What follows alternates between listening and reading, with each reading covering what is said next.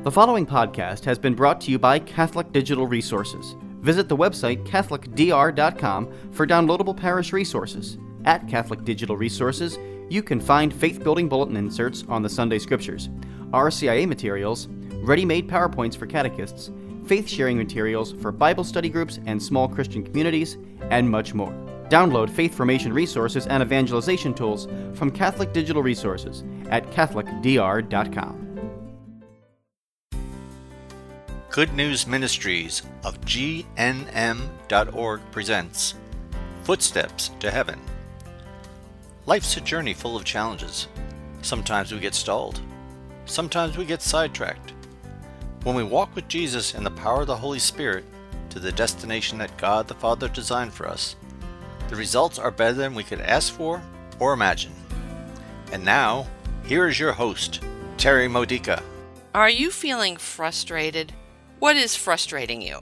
Would you like to get rid of this frustration? Well, I'm going to give you 8 steps for finding true and lasting inner peace no matter what is going on around you. The first step is to identify what is making you feel frustrated. Take a moment now, if you need to, pause this podcast to bring to mind a frustration that you want healing from now, today. And then think of this. Some people can deal with this very same problem and not get frustrated. So why is it irritating you so much? Take a look at the true cause.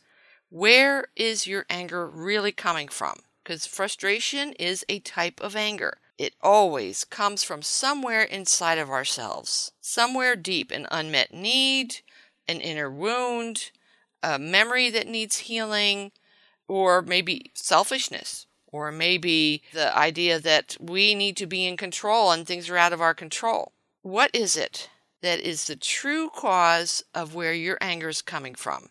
Perhaps you're feeling frustrated because someone isn't changing fast enough to suit you. Perhaps you're feeling frustrated that someone needs to improve in order to make your life more pleasant, and it's not happening. Or maybe you're concerned about their life. Maybe it's somebody that you really care about, and they're not doing what you know they need to do in order to have a better life, to have a healthier life, to have a holier life. And in the process, your feeling of frustration goes beyond just caring about them into the self again, your own self. What is it that is frustrating you about their lack of improving their lives? Is it fear, for example? Fear of what is going to happen that's bad. Fear that disaster is coming. Well, now we go on to step 2. Acknowledge that your frustration is a sin. And yes, at first it may not feel like a sin or seem like a sin because there's valid reasons for feeling frustrated. Whenever we are frustrated, our attitude is not very loving. Maybe it's based on love, but we've bypassed that. For example, I just mentioned, what if you're concerned about somebody else's spiritual state and you're concerned about them, you're afraid, fear is making you think that God is not going to rescue them in time, or that a bad thing that happens to them is just going to lead to disaster and stay in disaster. Again, there's fear there, but it's not just fear for them. It's fear for how it's going to impact your own life. Whenever it turns to self, and frustration always comes down to our own selves, what's going on inside of ourselves. In that case, when that happens, we are not being the saint that God created us to be. When you were baptized, you received all of God the Father, God the Son, and God the Holy Spirit, and the word holy is in there.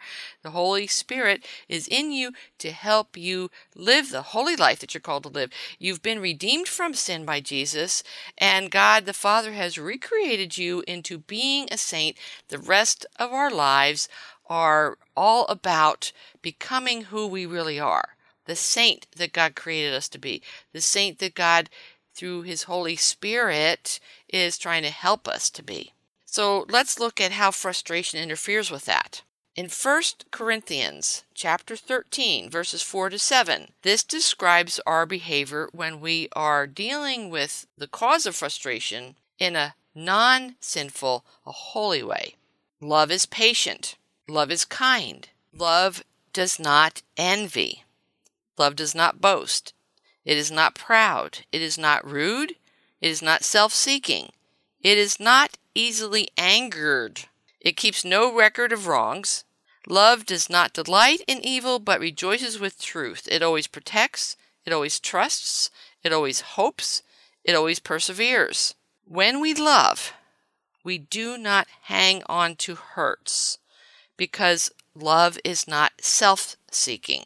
Love is caring for, wanting, desiring what is best for the other person. But frustration occurs because we insist that our own pain over what is happening will only go away when the other person shows us that they're ready to change, that they're ready to listen, that they're truly sorry for what they have done. We're looking for what is that other person going to do.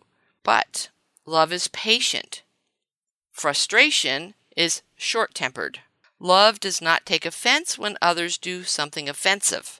Frustration is a defense against the offense. You understand that? Frustration is a defense against the offense. When somebody offends us, we get on the defensive. And in that defensiveness, in our self-protection, we develop fear, or we develop anxiety, worry, about how bad things are or whatever. And our focus is on the evil and become very frustrated and lose the peace that comes with being loving. Love does not insist on having its own way. Frustration is the emotional act of insisting that someone else must do something. Someone else must do it to bring justice when we have been treated unfairly, or to bring an end to whatever it is that's frustrating us, to change their lives in a way that we know they need to change. But love does not insist on having its own way, even when it's for the sake of someone else's best interest, what's best for them.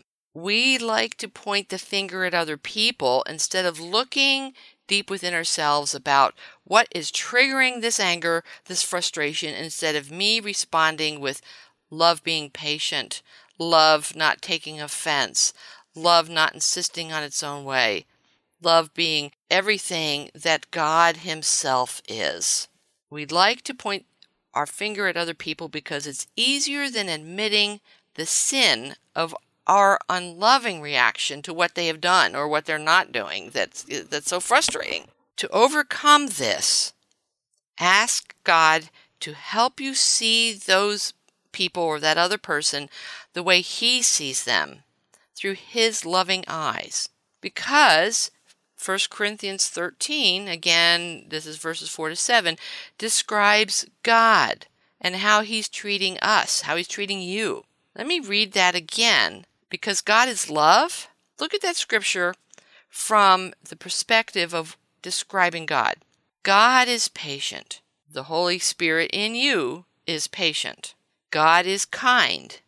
The Holy Spirit in you is kind. God does not envy. God does not boast. God is not proud. God is not rude. God is not self-seeking.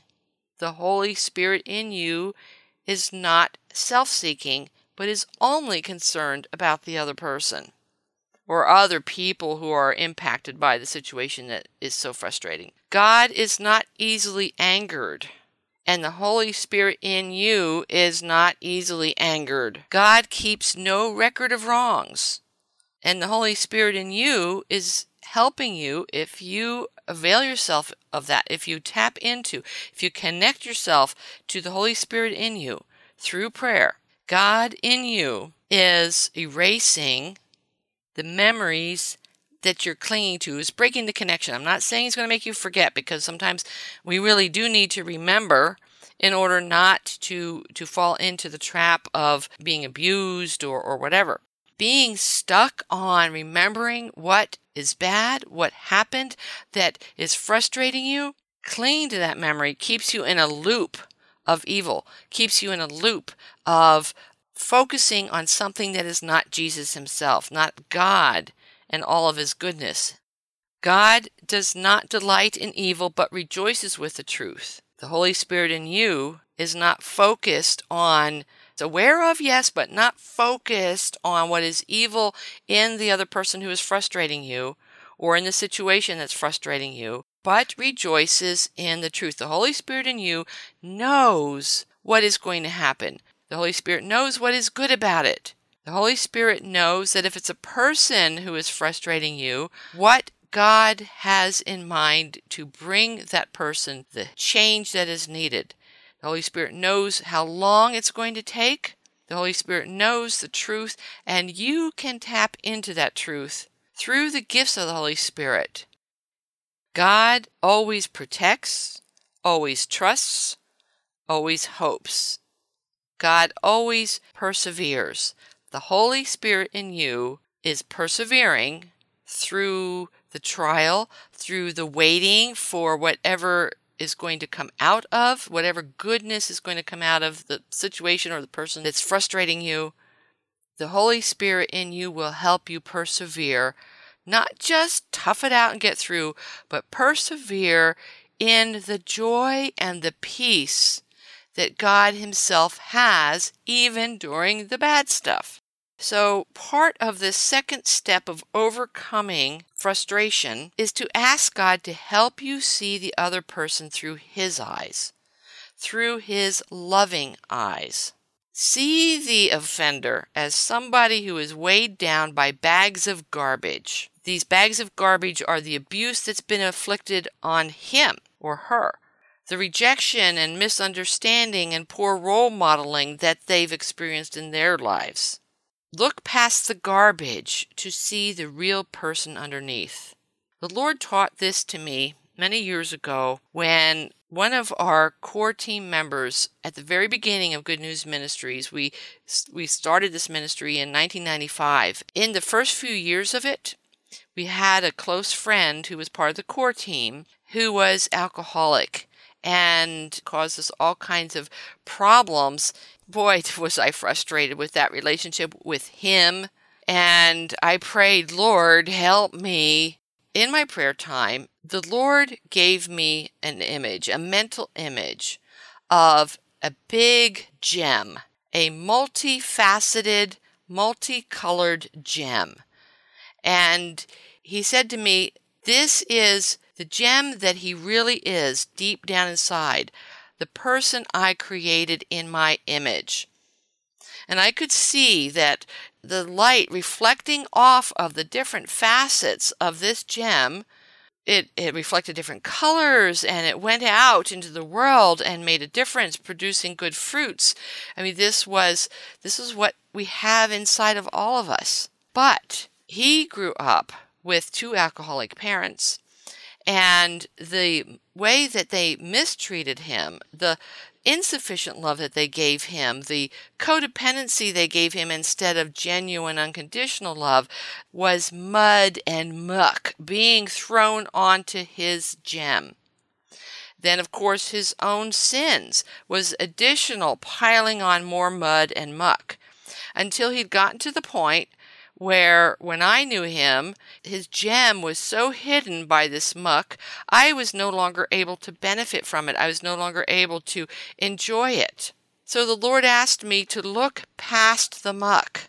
And I agreed. I said, okay, with your help, Holy Spirit, I will look past the muck. And I focused on this mental image of the gem. And I tell you, my frustrations just melted away. I was able to be at peace and even joy when I was around him. And sometimes the joy left, yes, because we were dealing with, yet again, another reason to forgive him. I had to forgive him multiple times a day. How often are we supposed to forgive? Not just 7 times, which is what Peter said. Hey, because 7 is the number that means perfect. And Jesus said more than that. 70 times 7, which means infinitely so, all the time. Every time the person frustrates you again, you need to forgive again. And forgiveness does not mean that you forget what they have done, because yes, you do need to protect yourself. But you forgive as in letting go of the chain that binds you to the emotional impact of what they have done to you. All right. Step 3 is to repent. Turn away from the feeling of frustration. To repent means to change your mind. Choose to accept people the way they are, even though you don't like everything about them. What if they never improve? Could you still accept them that way? You don't necessarily have to like them and like everything that they're doing, but could you accept them as a beloved child of God, even if they don't know that they are a child of God? And if they do begin to change, is it okay if they don't change fast enough for you? What if their lack of improvement or slow growth causes more problems? If you try to repent under your own willpower, these things are all very difficult to repent from. Okay, the frustration that these things cause you, very hard to repent from. But if you try to repent under your own willpower, you're not going to get very far. Ask the Holy Spirit to intervene in your life and help you repent, help you change, because God will give you supernatural help, because you're asking for exactly what He wants you to ask for. Repentance also means forgiving yourself for getting frustrated. Remember that. And even if you don't feel that relief right away, remember, God admires you, appreciates you, and forgives you for taking one step forward. That's why this podcast show is called Footsteps to Heaven. It's one step at a time. If you make one step forward today in letting go of your frustration, God is delighted with you. Keep working at it. Tomorrow take another step, but be delighted with yourself as well. Now, even after deciding to repent and forgive, the feeling of frustration usually remains. Why is that? To discover the answer, we need to move into step 4, which is to recognize that your desire for people to change is another sin, because loving means seeing the good in others while not holding their sins, their bags of garbage, the muck on their gem, not holding it against them. Because we do love them, we want to see them become free of their garbage. For their own sake, we do wish they would change. And then, do we get angry when they don't change? Yes, that's where our sin comes in. That's where we sin again. To overcome this frustration of them not changing, we need to stop looking at their garbage. We need to stop looking at the muck on their gem. But how do we do that? Step 5. Learn what is the root of your desire for that other person to change. Usually, the root is fear. We are afraid of getting hurt again, and so we reach the conclusion, I should be upset with them for not changing. This really means, I must hurt that person now because he might hurt me in the future. We may not be conscious of our desire to hurt that person, but somewhere deep down inside, don't you have the feeling of, if I can retaliate, if I can give them the silent treatment, or if I can stay away from them, not for your self-protection, but as a punishment to them, isn't there something I can do to make them stop because they feel punished? If we want them to feel punished, we need to examine what is going on inside of us. This is a root cause of frustration. We want them to feel punished, and we're not seeing them getting punished. They don't even have to know that we're frustrated. We can let go of our desire for them to know that we are frustrated, because that's a form of trying to get revenge, trying to retaliate, trying to make them feel bad. Yes, it's good when they feel bad because they become remorseful, but when we're trying to make them feel bad, that's a form of revenge. We're saying, if you change, then I will be happy and I will love you more, or I will begin loving you again. The people causing our problems need our acceptance. To give this to them, we need to get in touch with God's love for them.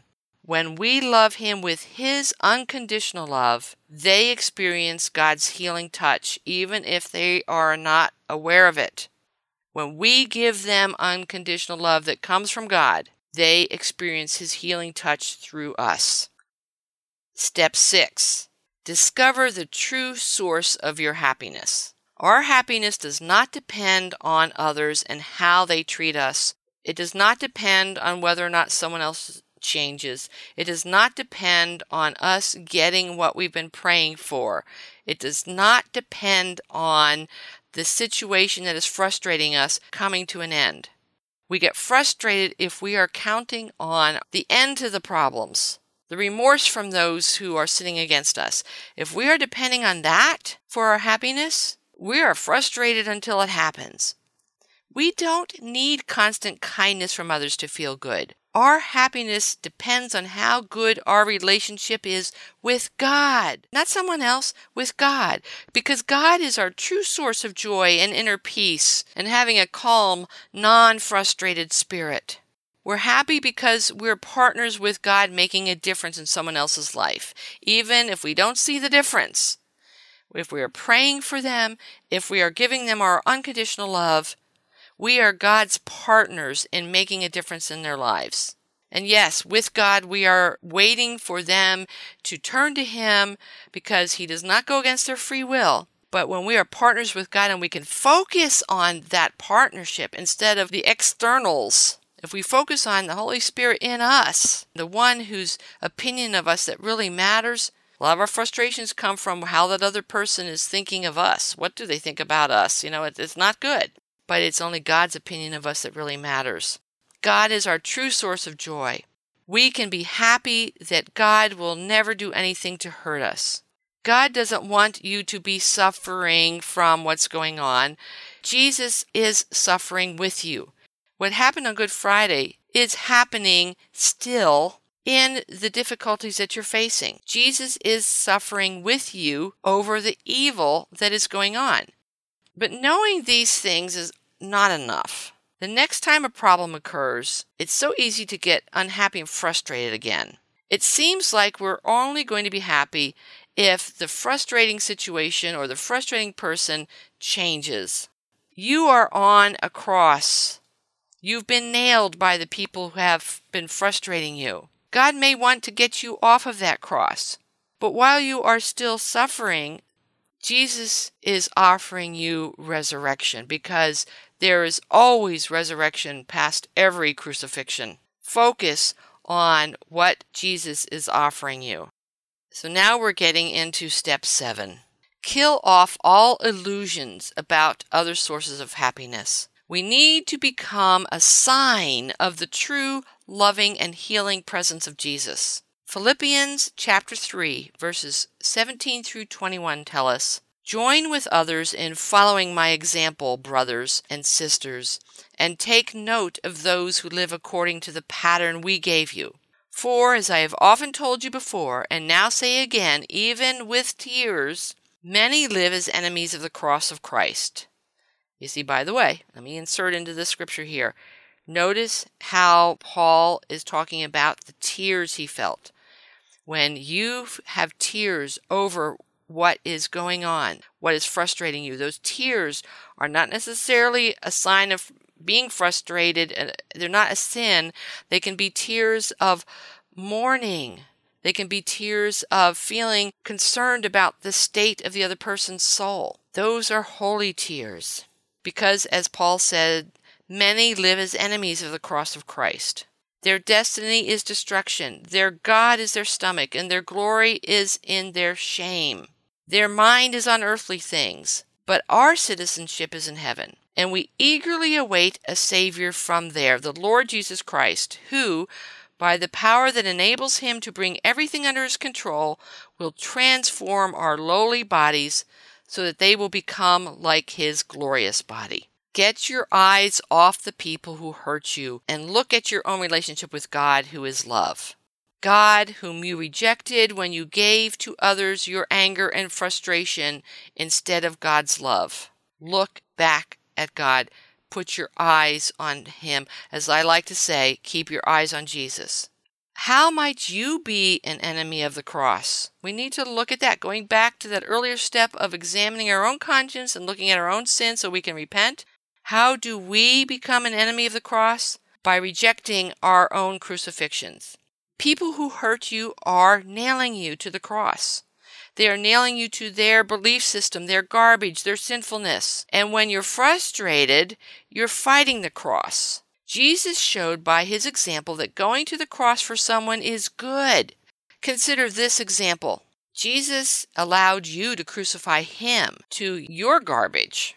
But how can it be a good thing for you to be nailed to someone else's unloving behavior? John chapter 12, verses 24 through 26 says, I tell you the truth.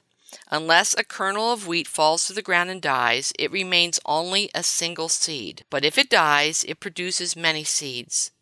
The man who loves his life will lose it, while the man who hates his life in this world, in other words, we are willing to be crucified out of love for someone else, that person will keep his life for eternal life.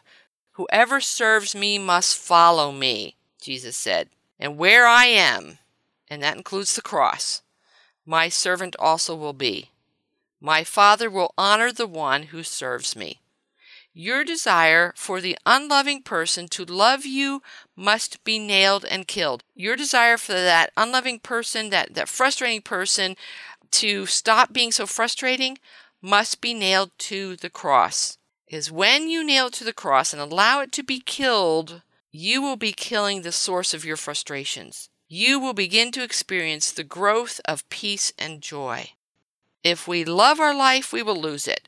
By hanging on to your life of frustration, you lose what you want most. In your desire for the unloving person to love you the way you want to be loved, you are focusing on what is hurting you, and you lose touch with whatever amount of love that person does have to give you. And now, step 8. Follow Jesus all the way to the cross in order to reach the resurrection. To truly love others, we embrace them despite their garbage. Jesus, in order to take our sins to the cross, had to embrace us while we were still laden down with our bags and bags of garbage and all that muck on our gems. Embracing the bearer of garbage is truly following Jesus all the way to the cross, all the way through the cross to the resurrection. The other person might not change, but you will. You will find inner peace and joy no matter how much you suffer. You will no longer be damaged by the hurts that have been inflicted upon you. You will no longer be frustrated by the situation because you will no longer have a reason to feel frustrated because you're focused on the resurrection. And the minute you start focusing on what Jesus is bringing to you in resurrection, you are resurrected from your own cross. Ephesians chapter 4, verse 31 through chapter 5, verse 2 says, Get rid of all bitterness, rage, and anger, brawling and slander, along with every form of malice. Be kind and compassionate to one another, forgiving each other, just as in Christ God forgave you. Be imitators of God, therefore, as dearly beloved children, and live a life of love, just as Christ loved you and gave himself up for you as a fragrant offering and sacrifice to God. And to do all of this, to go through all these steps, pray this prayer to the Holy Spirit with me. Come, Holy Spirit, renew me. Come, Holy Spirit, fill me. Come, Holy Spirit, you have my permission to change me. Amen. This podcast was made possible by supporters of Good News Ministries who hope to strengthen and build your faith. If this episode speaks to your heart, then I ask you to pass it along to your family and friends. Share it on Facebook and Twitter. Forward it by text and email. And let us know what the Holy Spirit is doing in your life. How has this episode made a difference? You can contact me through the Good News Ministries website at gnm.org or by texting me if you are one of our subscribers on WhatsApp.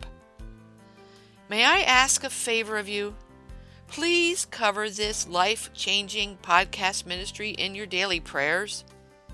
And if you can, help me continue making these podcasts by becoming a sponsor.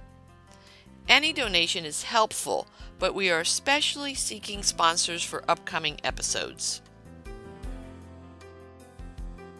You've been listening to Terry Modica of Good News Ministries. For more faith builders, or to learn more about this ministry, come visit our website at gnm.org. You'll find online resources and lots more to help you know the Father's love and grow closer to Christ and be filled with the Holy Spirit. Visit gnm.org today.